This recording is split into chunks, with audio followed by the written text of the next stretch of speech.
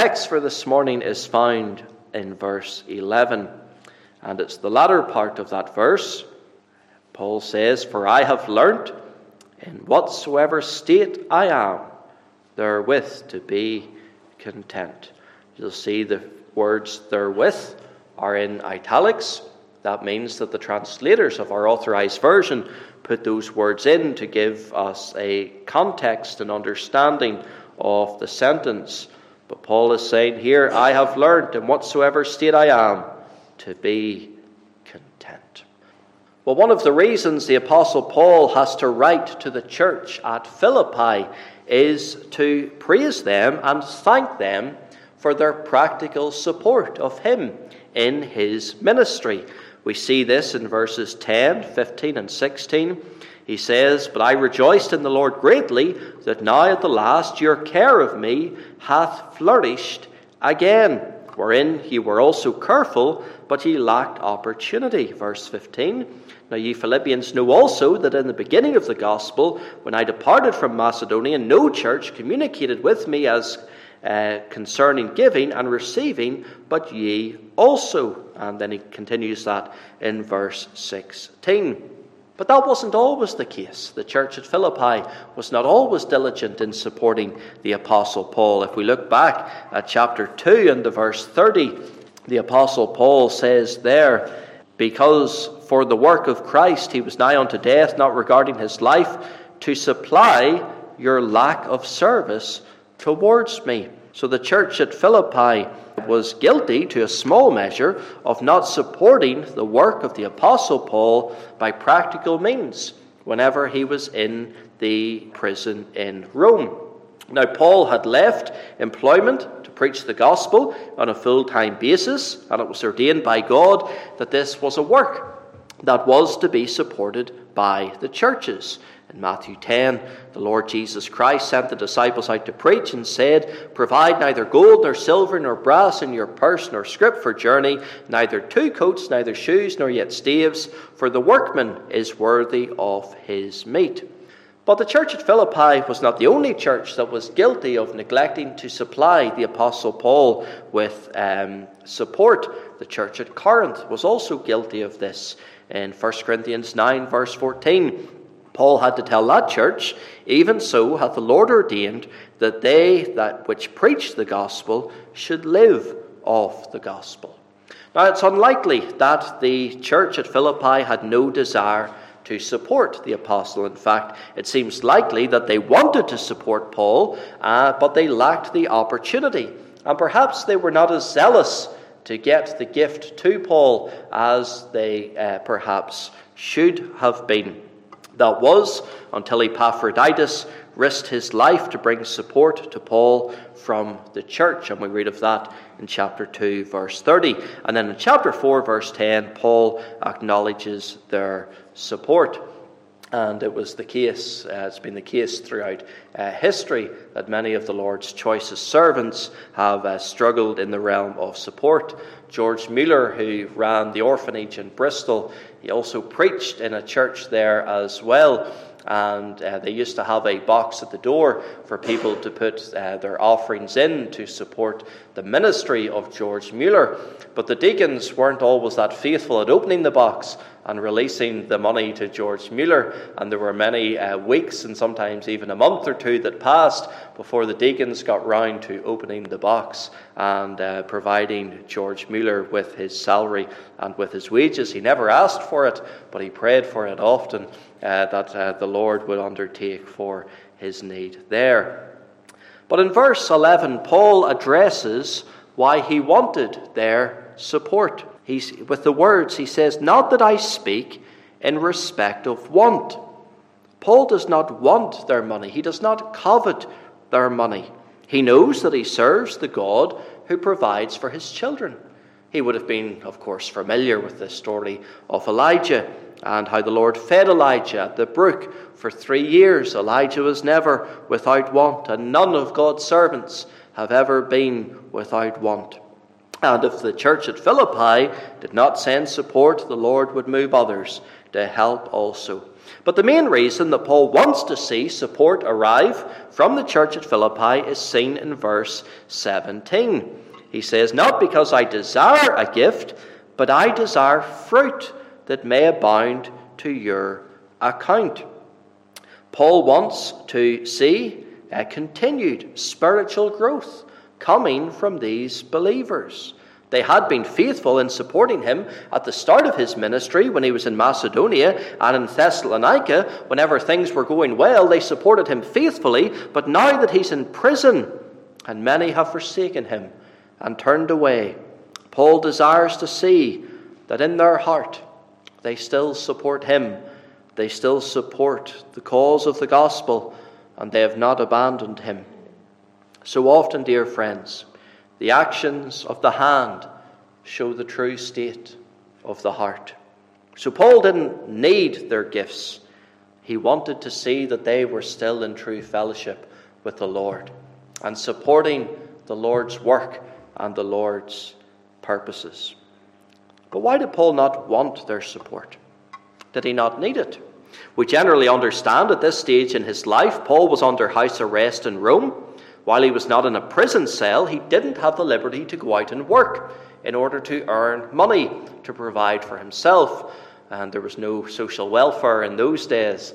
Even prisoners had to have food brought to the prison for them by relatives. It wasn't necessarily always provided. So there was a need for Paul to have practical support from his fellow believers. But in the latter part of verse 11, Paul demonstrates that he doesn't get anxious, distressed, or worried about these practical matters of life. In fact, what Paul says here, I believe, are some of the most blessed words that we can find in Scripture concerning our practical experience as a Christian. And if we can master what Paul says here, I believe it will elevate our Christian experience and our Christian journey to new heights.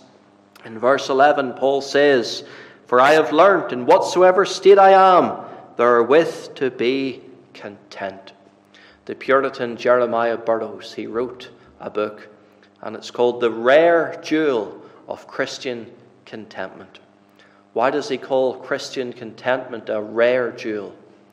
Because there are so few that find this rare jewel. But this is what Paul says, "I have learnt in whatsoever state I am to be content." Now you and I, like the Apostle Paul, we will face different stages in our lives. There will be those times when we're on the mountaintop, when everything's going well, perhaps even for a prolonged period, when there's no difficulties, no issues, no struggles and trials, not a cloud in the sky, nothing but bright rays of sunshine and a beautiful, clear outlook for the future. But then there'll be those other times when we're down in the valley, when we're perhaps in the slough of despond, when perhaps every day is a struggle and a trial, even to open our eyes or to get out of bed, whenever our head is filled with continual worries and anxieties, whenever our cheeks and our pillows know nothing but tears flowing down them, whenever we can't even muster a happy thought, let alone a joyful word. We will face different times in life.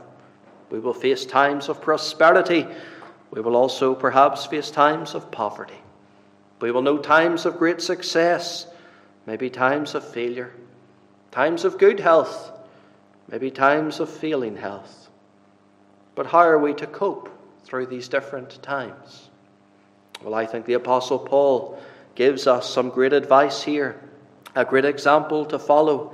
He says, "I have learnt, in whatsoever state I am, to be content." To be content. To be content in the good times. To be content in the difficult times. And in the struggles of life as well. So, this morning I want us to think about Paul's contentment. And there's 4 headings this morning. First of all, Paul's contentment through experience.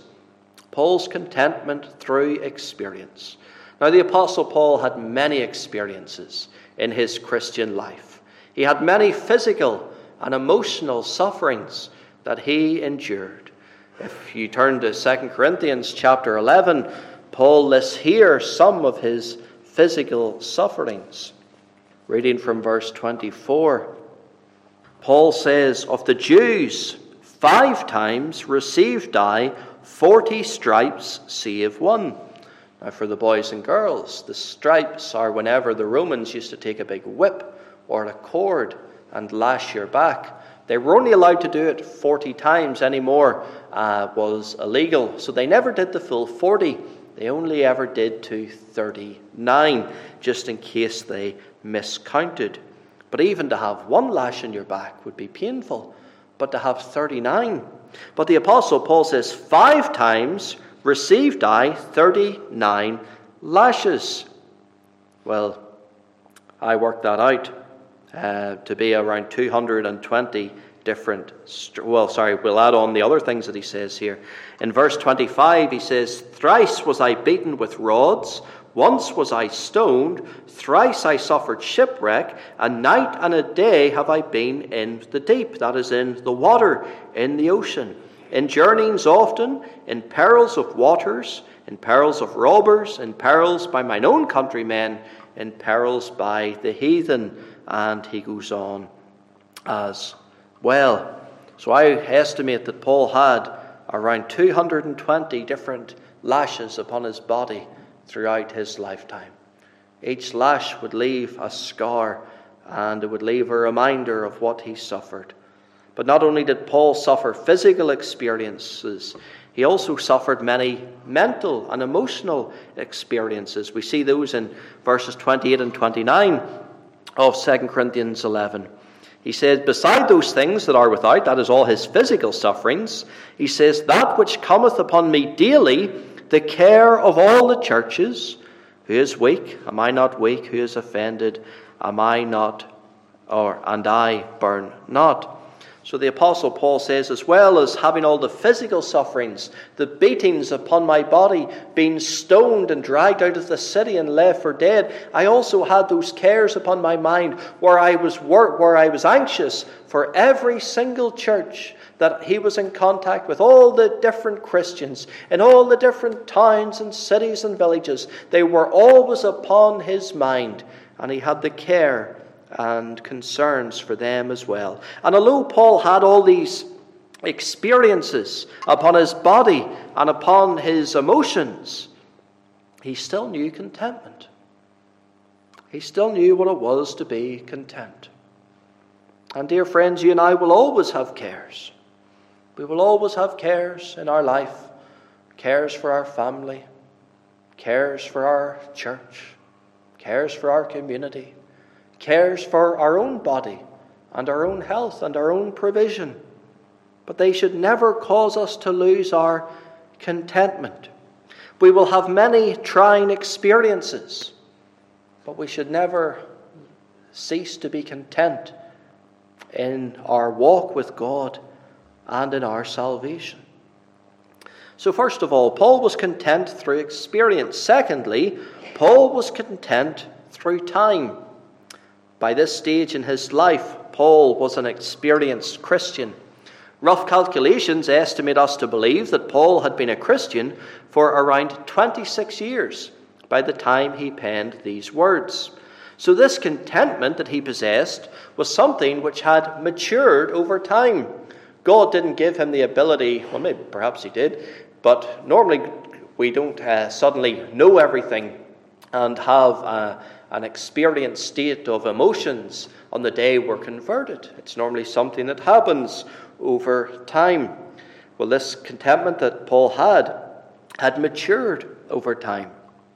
There's times in our Christian experience God would have us to go through trials, but only when he knows we are ready for them. Whenever we have sufficient grace to endure and to keep our contentment and trust in him. In 1 Corinthians 10:13, Paul says, "There hath no temptation taken you, but such as is common to man. But God is faithful, who will not suffer you to be tempted above that you are able, but will with the temptation also make a way to escape, that ye may be able to bear it." God will always or he will never suffer us to be tempted or to go through trials that we are not able to cope with, for his grace is not sufficient for us. Whenever we think of contentment over time, I think one of the best examples of Scripture is Moses. You'll remember that early in his life, Moses was a petulant young man, prone to violence. He killed the Egyptian. He sought to free Israel by military force, if you like, from the bondage and the slavery that they were in, but he had to flee. But after all that time in the wilderness, whenever Moses returned, he returned as a very different man. He returned as the meek Moses. And throughout his time of leading the children of Israel, he displayed a huge amount of maturity and contentment that had been missing in his early life. He now knew what it was to walk with God and to listen to God. He had contentment, not without trials, perhaps not without his own failures, his own outburst of anger whenever he smote the rock, whenever the Lord only told him to talk to it. Yes, he was still a man, but I believe he had perhaps grown in the art of Christian contentment. So Paul was content through experience. He was content through time. Thirdly, Paul was content through divine providence. We know that God orders the affairs of all men. God is sovereign and in charge and in control of everything. There is not a state, a condition, a situation that you and I will find ourselves in which God is not in control of. We learn much about the sovereignty of God in the life of Job. Whenever we read the book of Job, we are told very clearly that it is God who has permitted these afflictions to come to Job, not because God hated Job, not because God wanted to see Job turn away from faith in him, but because God knew that Job could and would endure. And it's the same for us, dear friend. There's no suffering that will befall us that God is not able to provide us sufficient grace to endure. But we see the sovereignty of God in Paul's life. Paul knew that God was sovereign in his imprisonment. There were reasons for him to be in prison in Rome. He also knew that God was sovereign regarding his need for food and clothing, and he knew that God was even sovereign in his failing eyesight. By this stage in Paul's life, many believe that Paul was on the verge of blindness. In fact, some commentators even believe that by the time of his death that Paul was fully blind, not able to see or write anything. But just as Paul knew the sovereignty of God in all the matters of his life, should we not know the sovereignty of God also?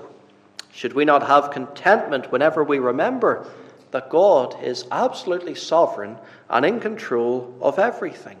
That there's nothing you and I can do to change what God has decreed in his eternal purpose. We were driving to school the other morning, and it was just Afia and I, and we were talking about how the sun always rises in the east and sets in the west. Well, that's what I told her. I hope I got that right. But it always rises in the east and sets in the west. I made what I thought was a very profound point. I said, you know, Afia, it doesn't matter what man does. They will never stop the sun rising in the east and setting in the west. They might complain about it. They might have protests about it. But they'll never be able to change it. And if God has decreed to do something in our life, we, dear friends, can't change it. We can pray, but prayer doesn't change God. Prayer changes us and brings us into submission in his will. What God has decreed for us, we are to humbly accept. But sometimes we feel aggrieved in our circumstances, and we can perhaps question God's dealings with us. Whenever people do this, some lose faith in God. They turn away from believing. And some turn against God, and they blame God because they thought the Christian life was one where they wouldn't have any trials or problems or afflictions. And some are turned to a bitter disposition, murmuring against God. Whenever we think back to Job, Job didn't curse God, but his wife did. She said to Job, curse God and die. That's what she told her husband to do. Curse God and die. Because of what he has done to you, curse him. He's not worthy to be praised. Curse him. Well, does Scripture not say, and do we not believe what Paul wrote to the Romans in chapter 8, verse 28? And we know that all things work together for good to them that love God, to them who are the called according to his purpose. All things work together for good. Now, we struggle to believe that some of the trials that we go through are for good. But there's many people throughout history who can testify that the Lord has used an affliction for good. We can think of the hymn writer Fanny Crosby, born blind. And yet if she hadn't been born blind, she says she scarcely would have wrote many of the thousands of hymns that she ended up writing. Many people probably looked at her and thought that poor little girl, born blind, should not have much of a life. But what an impact she has had upon the world with the beautiful hymns that God moved her to write. Many people felt sorry for her, but God used her blindness for his glory. He meant it for good. So Paul was content through the experiences of life, throughout time. He was content through divine providences. And fourthly, he was content regardless of the external circumstances in his life. Now, Paul had reasons that you and I might say justifiably to worry. More than any other individual, Paul could be worried about external circumstances. After all the beatings he received, he was now at the mercy of the Romans. He was a prisoner in Rome, and we should never underestimate the cruelty of the Romans. Paul knew it only too well, what they were capable of. They crucified the Lord Jesus Christ. They killed James. They killed many others. Even Paul himself, he stood by whenever Stephen was stoned to death. He held their coats. He had blood upon his hands. Paul had reason to worry because his death was imminent at the hands of the Romans. But Paul disregarded these concerns. He was not worried about the Romans. He wasn't worried about the Jews, the economy, the political situation, Rome, or the rest of the world. He was content. Yes, he had cares, but he was content. You and I will have cares in life, but even with our cares, we should be content. We should never lose our contentment with the external circumstances in life. Well, coming to a close this morning, well, we've thought of Christian contentment. I have learnt how to be content. How does contentment come? Well, Paul says, I have learnt. I have learnt. He says, this is something that I've had to learn. It's not something that God has just blessed me with above everybody else. He says, no, through the experiences of life, throughout the course of time, by studying divine providences and regardless of external circumstances, I have learnt to be content. I have learnt. This isn't something we obtain the day we become Christians. It's not a gift that's exclusive to a certain proportion of Christians. But it is something we can all have. Just as Paul learnt contentment, we can learn contentment. We often sing the hymn, whate'er be my lot, thou hast taught me to say, it is well with my soul. Well, why can we have contentment? Why can you and I be content in our Christian life? Well, we can be content in our Christian life because of the person of the Lord Jesus Christ and the work that he has accomplished in our redemption and on our behalf. We can be content because our greatest problem in life has been dealt with. And our greatest problem in life is not financial, it's not material, it's not physical. Our greatest problem in life is our problem of sin and our separation with God. Our sin puts a huge chasm between us and God, and the Lord Jesus Christ has dealt with that sin to bring us back to God and to reconcile us to God. So all the other problems that we have in life, and as serious as they can be, they're minuscule in comparison to our great problem of sin that the Lord Jesus Christ has dealt with. Well, how did he deal with our problem of sin? He dealt with our problem of sin on the cross of Calvary, where the Bible says he was made to be sin for us. He who knew no sin took our sin upon himself. He took our sin and he suffered at the hands of his heavenly Father in order to secure our salvation, in order to blot out, to remove our sins from us. So you and I can be content in our relationship with God. God is not a stranger to us anymore. He's that friend that sticketh closer than a brother. He's our heavenly Father. And he chose that name, Father. He couldn't have picked a more endearing term for his children. So we can have contentment because of what Christ has done for us. Not downplaying our problems in life, but Christ has dealt with our biggest problem.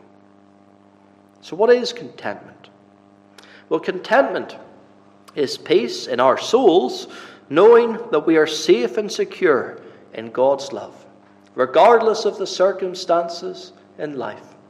The Lord Jesus Christ could sleep in the boat, even though it was in the midst of a storm, because he knew the providential will and purposes of God, and he submitted to them. He knew he wasn't going to die in the boat. He submitted to it. We are to be content in our relationship with God, regardless of the affairs of this world. They should never cause us to lose our contentment. Paul's contentment was not tied to material things, not tied to the problems of the world. His contentment was learnt in prosperity and in poverty. We saw that in verse 12. His contentment was a matter of heart, not a matter of circumstances. If our contentment rests upon circumstances, then, dear friends, our contentment will rise and fall like the stock market. Our contentment is to be found in God alone. Happiness is different from contentment. Our happiness can fluctuate depending upon our circumstances, whether we burn the dinner, hit our thumb with a hammer, or break a leg. That'll cause your happiness to go up or down. But contentment is different. Contentment is used by God for our sanctification. As we become more content and as we learn contentment, God uses this to deliver us from temptation. Why would I need to be tempted with that? I'm content in God. Contentment delivers us from covetousness. Whenever I was young, my parents and grandparents used to hate the phrase, I want. I want a biscuit. I want this toy. And I was told from no height, I wants don't get. And now I repeat that to my children. I wants don't get. May I have, please. Thank you. God uses contentment to deliver us from covetousness. I was speaking to the Reverend Wesley Graham. He was my pastor whenever I lived in Bristol. And of course he went to be the missionary in Nepal for many years. And he said the people in Nepal, they don't need iPhones or iPads or TVs or PlayStations. If they have food and the Word of God, they're happy. They're happy. He says they're not striving for the things of the world that we strive after, that we think are going to make us happy and bring us contentment. They're happy just with the bare necessities of life. Contentment is used by God for our sanctification. So what is the key to contentment? Well, very simply, Christ is the key. He is the key. Contentment isn't found in a system of works, the Protestant do's and don'ts. No. Contentment is found in Christ, in looking to Him, in continually trusting in Him, in believing upon Him, in daily communion with Him, speaking with Him as a friend talketh with a friend. I once saw a poster outside a church, and I don't normally like these posters with these novelty gimmicks upon it, but this one was actually quite good. It says, whatever the problem, Christ is the answer. And that's true. The key to contentment, Paul summarized it perfectly when he wrote to the Hebrews in chapter 12, verse 1.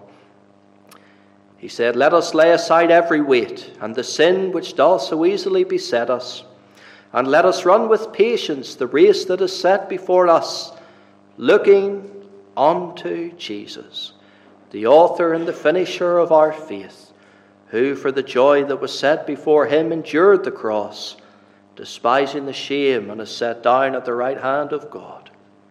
Looking unto Jesus. That is the key to contentment.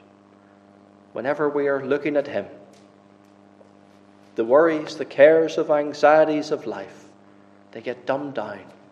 They fade away, and as we gaze upon his beauty and upon his glory, we'll not need to be anxious or careful when we're in the presence of Christ.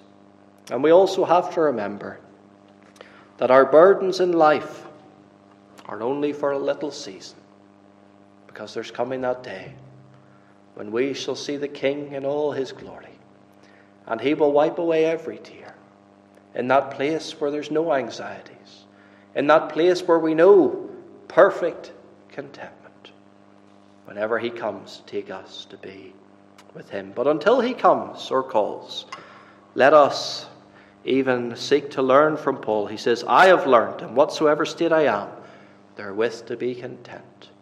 May we learn that also. Let us pray.